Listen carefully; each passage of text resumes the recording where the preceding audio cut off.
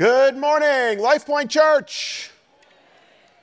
I am glad to be here, and I am glad that you are here. We are continuing our summer series. But before I start, my name is Mark Martin. I am on the faculty at UMBC. I am a professor in the Chemical, Biochemical, and Environmental Engineering Department.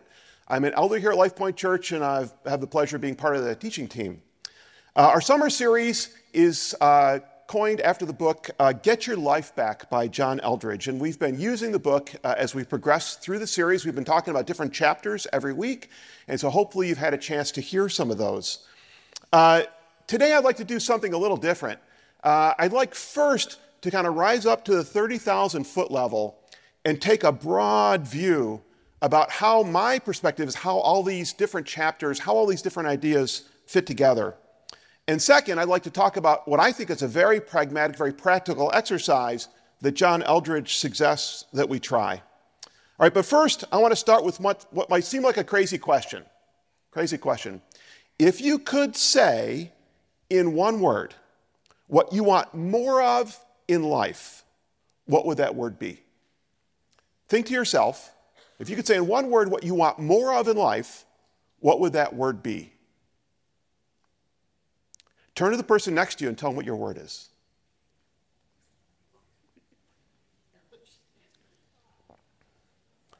So I do not know what y'all are saying, but there's been a survey. So in 2016, Kathy Caprino from Forbes magazine asked that question in a survey and then wrote about the answers in an article called The Top 8 Things People Desperately Desire but Can't Seem to Attain. Can you imagine what the number one response was? The number one single word? Anybody want to take a guess? Security. Security, time, financial security. It's Forbes magazine, yeah. So number 2 was money, which makes sense. Forbes magazine. Number 1 was the word happiness, or other styles of that word happiness. And it kind of makes sense that people put number 2 as money, because maybe that's what a lot of people think, is that money will lead to happiness. I love what she wrote. She wrote, what's so intriguing about these responses is that the things we humans desperately long for today are not only universal and timeless, but also have become even more elusive and challenging to access and sustain. They become more elusive and challenging to access and sustain. In other words, it's more difficult today to be happy than it has been in the past. I did a bunch of Googling on this. There's a lot of surveys where they ask people, what do you want out of life? And oftentimes, happiness is the response that rises to the top as the number one answer. So let's define the word, okay? What are we really talking about here?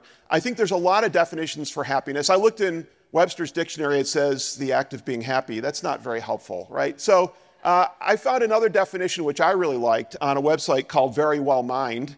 Happiness is an emotional state characterized by feelings of joy, satisfaction, contentment, and fulfillment.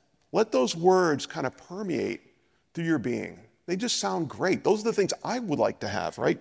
While happiness has many different definitions, it's often described as involving positive emotions, and I love this part, life satisfaction. Life satisfaction. So is that something that you would like? I'd like that, right? So it brings up an interesting question. Why is this so elusive? Or as Kathy Caprino wrote in Forbes, why is it elusive and challenging to access and sustain? And a number of people have wrote about this, and we could talk about this for an hour or two, but we'll just briefly delve into what I find fascinating is behavioral science and psychology research. There's an author who wrote a book a while ago, this is from 1990, and I actually practiced pronouncing his name. It's Miha Csikszentmihalyi, okay? That's a long name.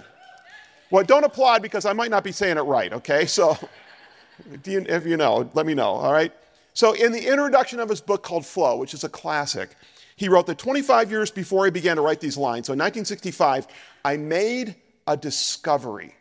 He says that people have been aware of this discovery since the dawn of time, so it's well known, but it had not been described or explained in the relevant branch of scholarship, which is psychology. And this is what he wrote. He wrote, what I discovered was that happiness is not something that happens, just happens. It's not the result of good fortune or random chance. It's not something that money can buy or power command. Happiness, in fact, is a condition that must be prepared for, cultivated, defended privately by each person. I found another paper in literature where they did studies with twins, which is an interesting way to test the genetic component of a behavior. And they found that maybe 50% of your happiness level is related to your genetics. They call that the set point. But the other 50%, a lot of people think it's all about circumstances. It's not.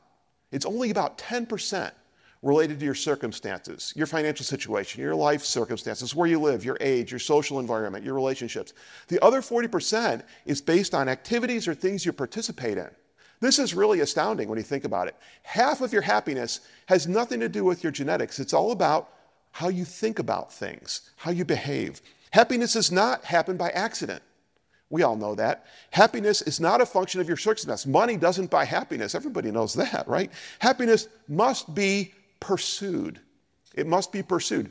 So Csikszentmihalyi said this in 1965. He discovered this. So I chuckled when I found this quote by Benjamin Franklin. He said, "The Constitution only gives people the right to pursue happiness. If you want it, you have to catch it yourself." So Benjamin Franklin apparently knew this 200 years before Csikszentmihalyi discovered it. So this brings up two huge questions, two enormous questions. What exactly do we need to do to pursue happiness? Like, how do you actually pursue it, right? It's not like a car you can chase after, right? If we pursue it, what can we actually do to catch it? And I love it when psychology and behavioral science catches up with what the Bible taught 2,000 years ago. In fact, Jesus answered both of these questions 2,000 years ago in the Bible. Let's dig into this a little bit. So in John 7, Jesus is at the Festival of Tabernacles. He's bantering back and forth with people. He's quiet at first, but then he stands up in a prominent location. And it says in John 7, on the last and greatest day of the festival, people have been partying and drinking for 7 days. Jesus stood and said in a loud voice, "Let anyone who's thirsty come to me and drink." And this must have been a little surprising because they had just been drinking for 7 days. And so he stands up in this prominent location and says, if you're thirsty, they're like, we're not. Okay, but if you are, come to me and drink. And then he adds this provocative saying. He says, whoever believes in me, as Scripture has said, rivers of living water will flow from within them. Not just a trickle, not just a flow, but a river of living water will flow from them. This was a theme. Jesus talked about this with the Samaritan woman at Jacob's well. He said, can you get me a drink? And she said, wow, why are you asking me for a drink? The Samaritans and the Jews didn't get along very well. Jesus said, if you knew the gift of God and who it is that asked you for a drink, you would have asked him and he would have given you living water. So he told it to one person there. He tells it to the entire festival. He announces it to humanity. I've come to provide rivers, not of spit, sorry about that, of living water. Living water. So what is living water? Well, I think he clearly explained this a little bit later in John 10. He was talking to the Pharisees, and he was going back and forth, and they did not understand he was saying. It's a parable of the Good Shepherd.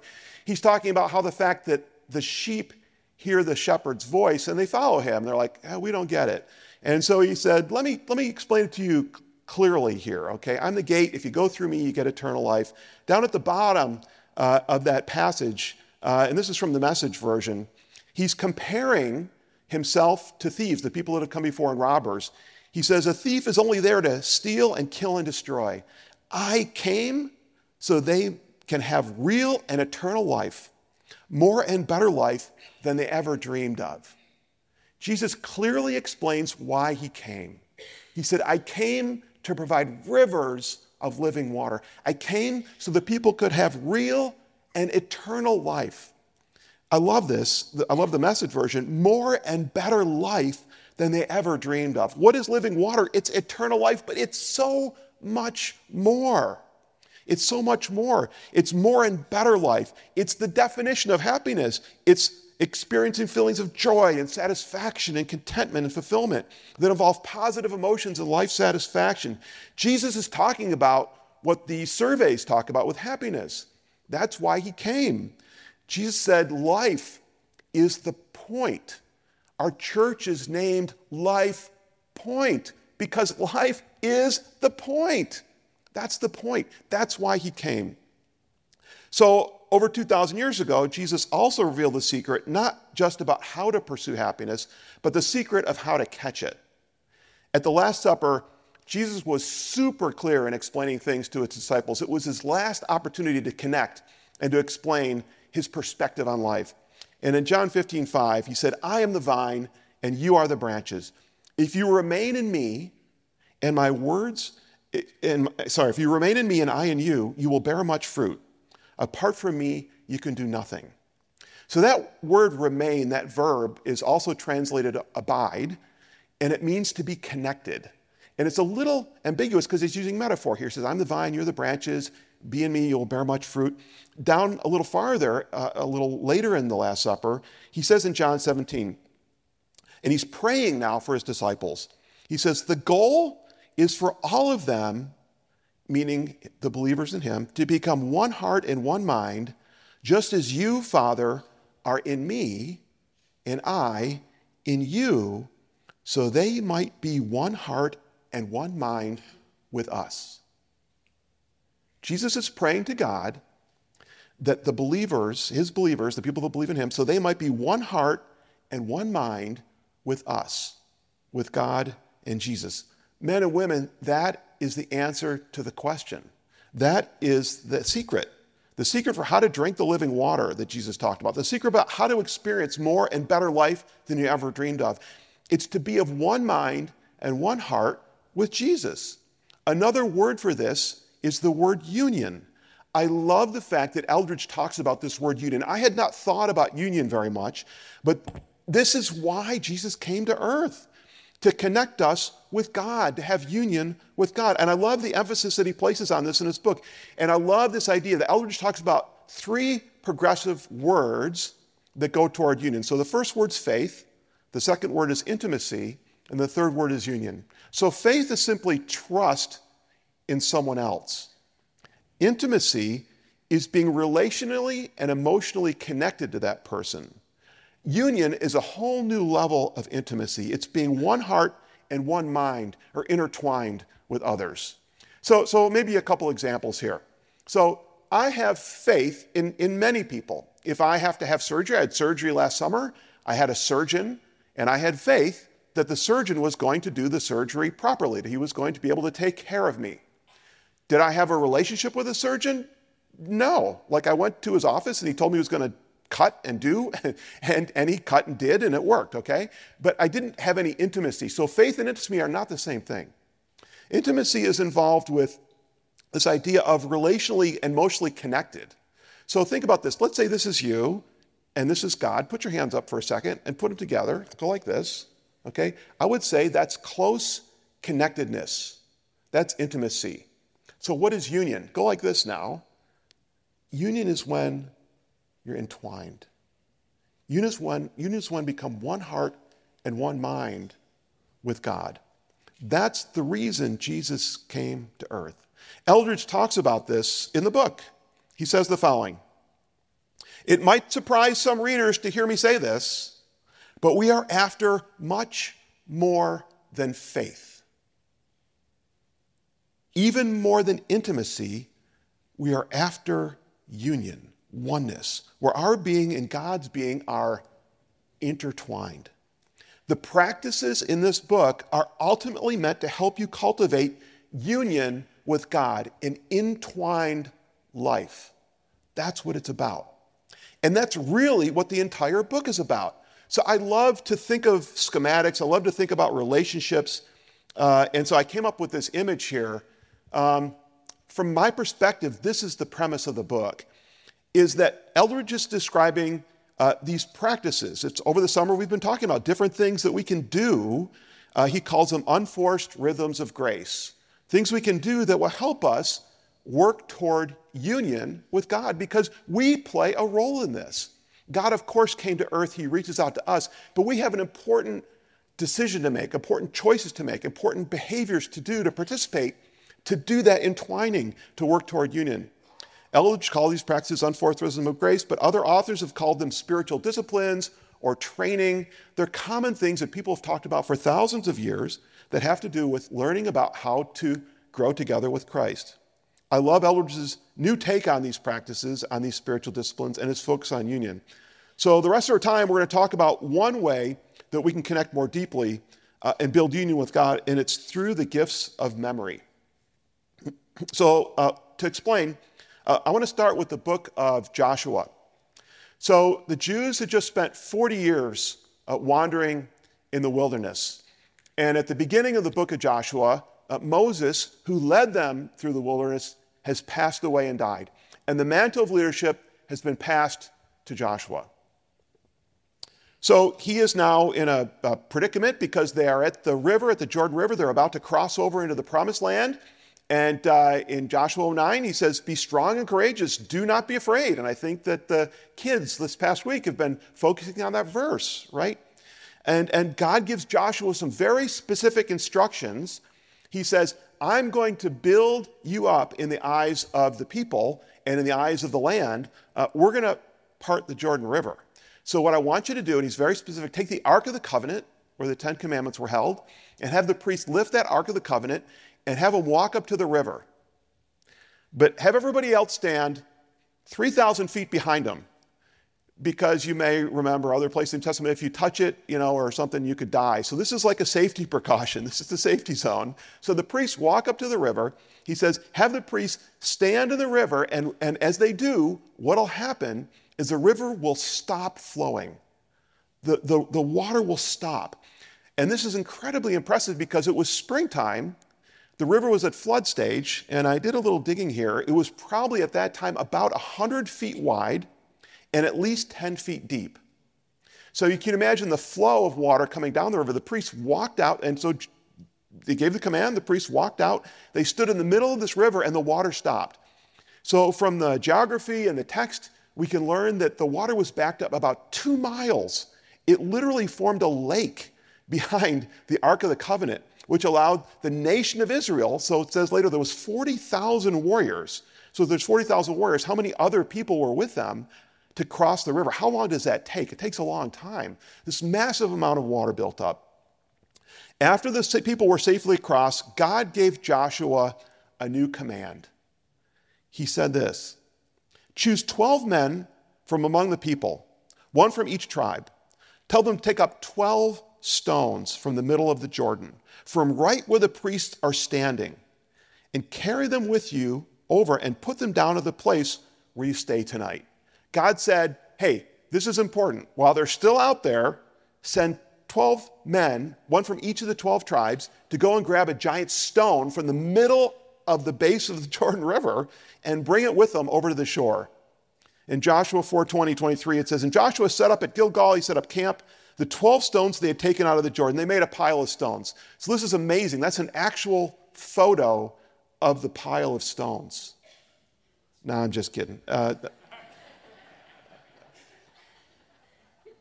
he said to the Israelites, in the future, when your descendants ask their parents, what do these stones mean? Why is there a pile of stones there, Mom?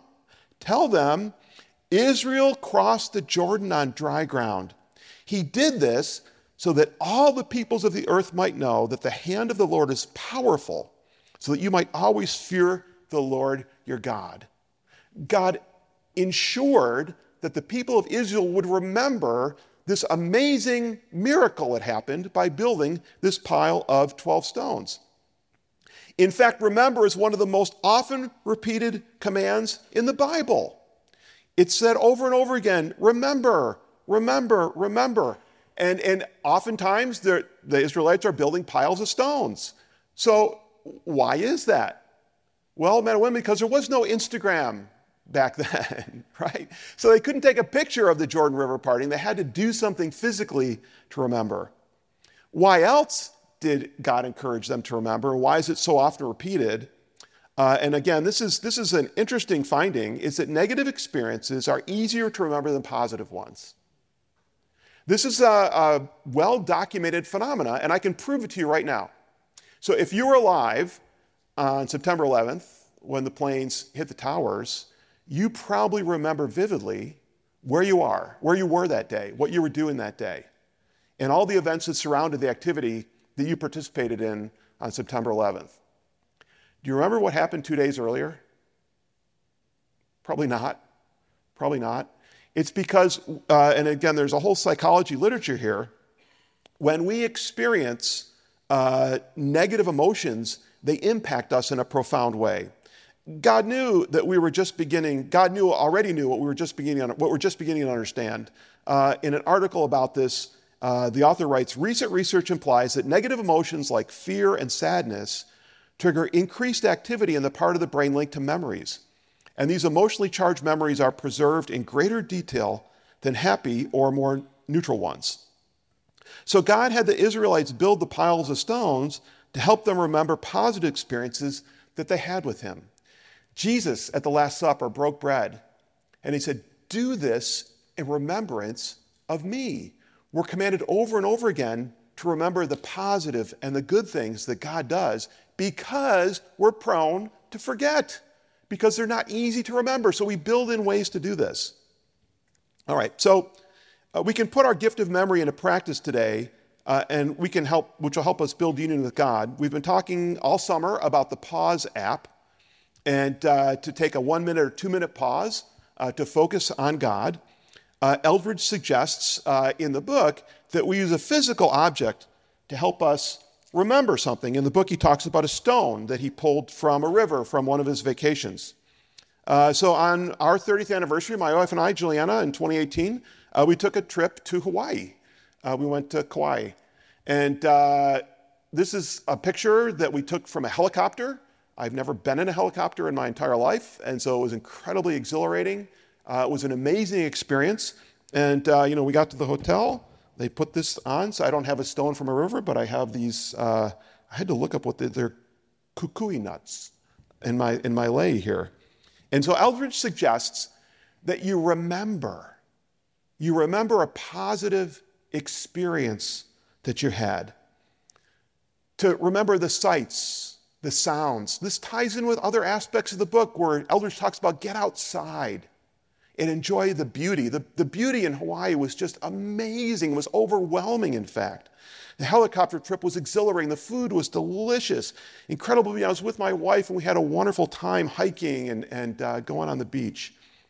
As you remember the details, go to the next slide for me, of a place that you love or an experience that you have or a person that you know, remember the details. Know this. Know that God created the place and the experience. He's the creator of every good thing. He's the creator of everything that we love. And you know what? He did it for you. He did it for you. He didn't have to make these things beautiful, but he chose to. Know that he gave you the opportunity to experience that place or that thing. Know that he loves beauty and goodness, and he loves it when you experience his creation and his goodness. As you remember the experience or the place, as you know that he created that for you, finally express gratitude to him. Thank God for creating this, for the beauty that's involved. Thank him for allowing you to have the experience. Thank him for allowing you to interact with this thing that you love. That's it. So when you do the Pause app, or when you take a pause, you can use memory as a mechanism to think about the goodness of God and the experiences that you've had. So I want to try a little experiment here. So if you have a phone, take out your phone. I don't want to take a lot of time on this, but grab your phone if you could. Go to the Photos app and go to the last oldest photo you can find. Okay? Now to take 1 minute here and try this.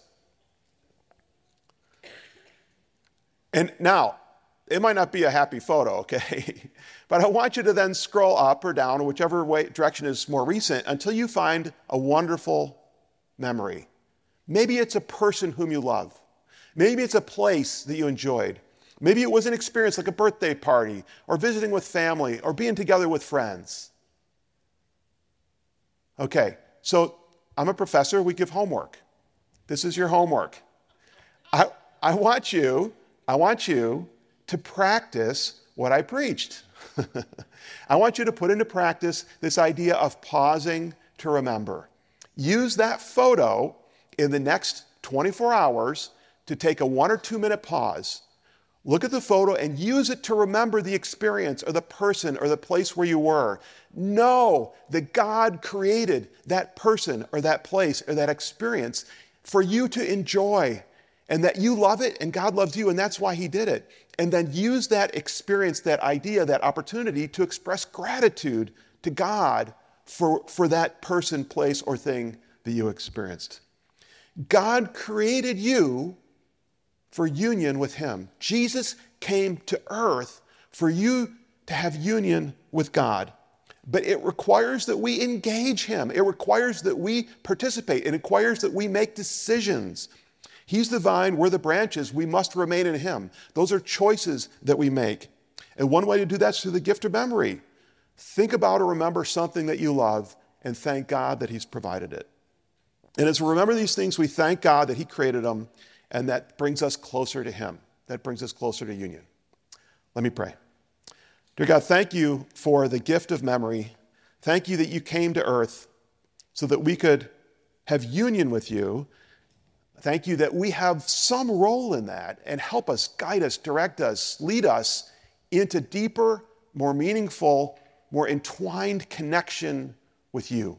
Help us to participate in practices like those described in the book that are going to bring us into union with you. I pray for the people in the audience here and those watching online, Lord, that they would experience you at a deeper and more personal level every day. We pray these things in Jesus' name. Amen.